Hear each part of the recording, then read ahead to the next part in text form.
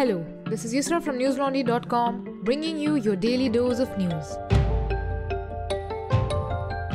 Today is Monday, the 1st of November.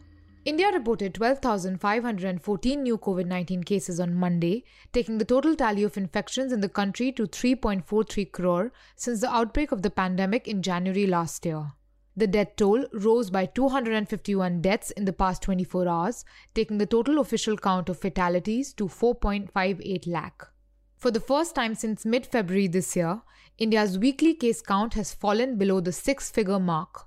India has reported less than 1 lakh fresh cases of COVID-19 in the week ending Sunday, recording a drop of 11% from the total in the previous 7 days. The country has administered more than 106 crore doses of the coronavirus vaccine so far. According to a statement from the Prime Minister's office, Narendra Modi will hold a review meeting with the administration of over 40 districts that have less than 50% coverage of first COVID-19 vaccine shot or low second dose coverage. The meeting is set to take place on Wednesday after Modi returns from the G20 summit and the Conference of Parties or COP26. After being shut down for 6 months because of the coronavirus pandemic, local train services in West Bengal resumed on Sunday, reported the Indian Express. However, many COVID-19 protocols were violated as travellers were seen without masks and compartments packed with passengers. In Delhi, schools reopened for all classes with 50% capacity today on Monday, reported ANI. Kerala also resumed classes after 18 months today on 1st November in a spaced-out fashion, starting with classes 1 to 7 and classes 10 and 12 with COVID-19 norms in place. According to a Times of India report, Australia will recognise India-made Covaxin, apart from Covishield, thereby allowing those vaccinated with both Covaxin and Covishield entry into the continent as per the stipulated COVID-19 rules, aiding the return of international students and foreign workers. According to a report in the PTI, the leaders of the G20 group indicated that they were against the premature withdrawal of support measures started by various countries to boost the coronavirus-hit economy. The coronavirus has infected over 24.66 crore people in the world and caused more than 49.99 lakh deaths since the pandemic broke out in December 2019, according to Johns Hopkins University. Protesting farmer leader Rakesh Tikait on Monday set a deadline of November 26th for the central government to repeal the 3 contentious farm laws, warning the escalation of protests in case of the government failing to accede to their demand, Scroll reported.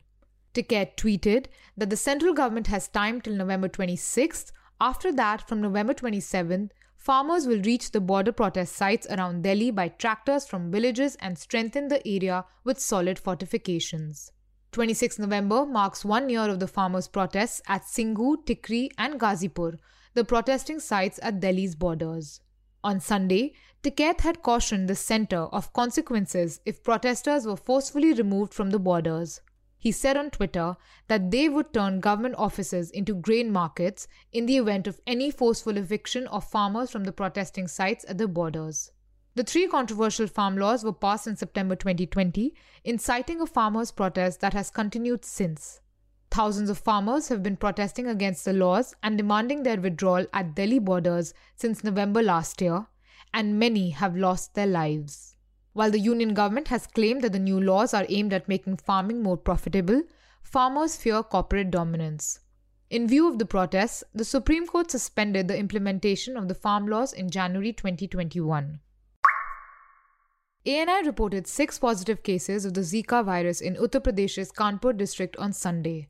According to Kanpur's Chief Medical Officer, Dr. Nepal Singh, the tally of cases in the district has now risen to 10, Scroll reported.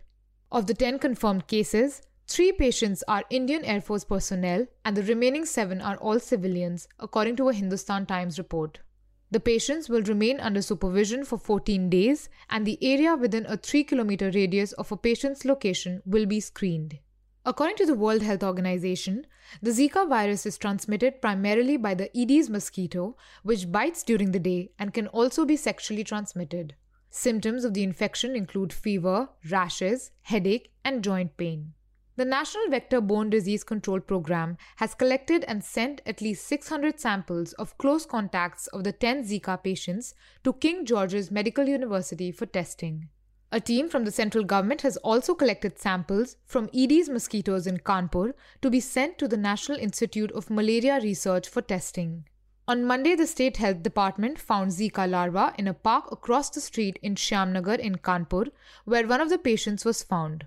117 such mosquito breeding points have been identified and destroyed in 10 localities, according to the Kanpur Chief Medical Officer, and 50 malaria control teams are constantly looking out for such points for source reduction. According to the Scroll report, data till October 31st shows that mosquito larva breeding was detected in 296 houses of the 12,729 households surveyed. Chief Minister Adityanath, in a high-level meeting in Lucknow on Sunday, asked the health department to curb the spread of the disease, the New Indian Express reported. Cases of the Zika virus have also been reported from the states of Maharashtra and Kerala earlier this year. After skipping summons from the Enforcement Directorate multiple times in a money laundering case, Congress party leader Anil Deshmukh appeared before the agency today on Monday, Scroll reported. The Enforcement Directorate is to record his statements in a case of alleged extortion registered under the Prevention of Money Laundering Act. The agency had previously issued 5 summons till August 18th, but he did not appear for questioning until today.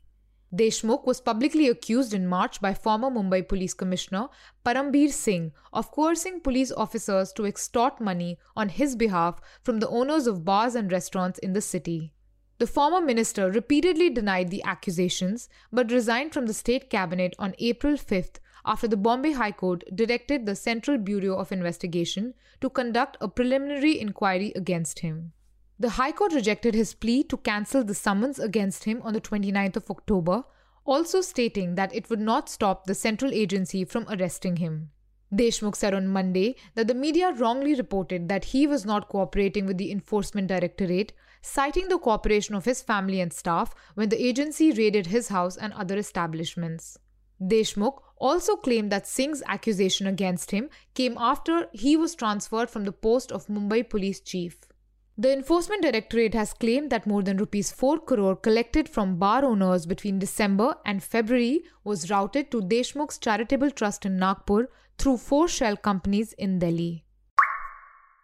According to official government data, the goods and services tax collection for the month of October rose to Rs 1,30,127 crore from 1,17,010 crore in September, Scroll reported. This monthly collection for October is the second highest collection since the new tax regime was implemented in June 2017.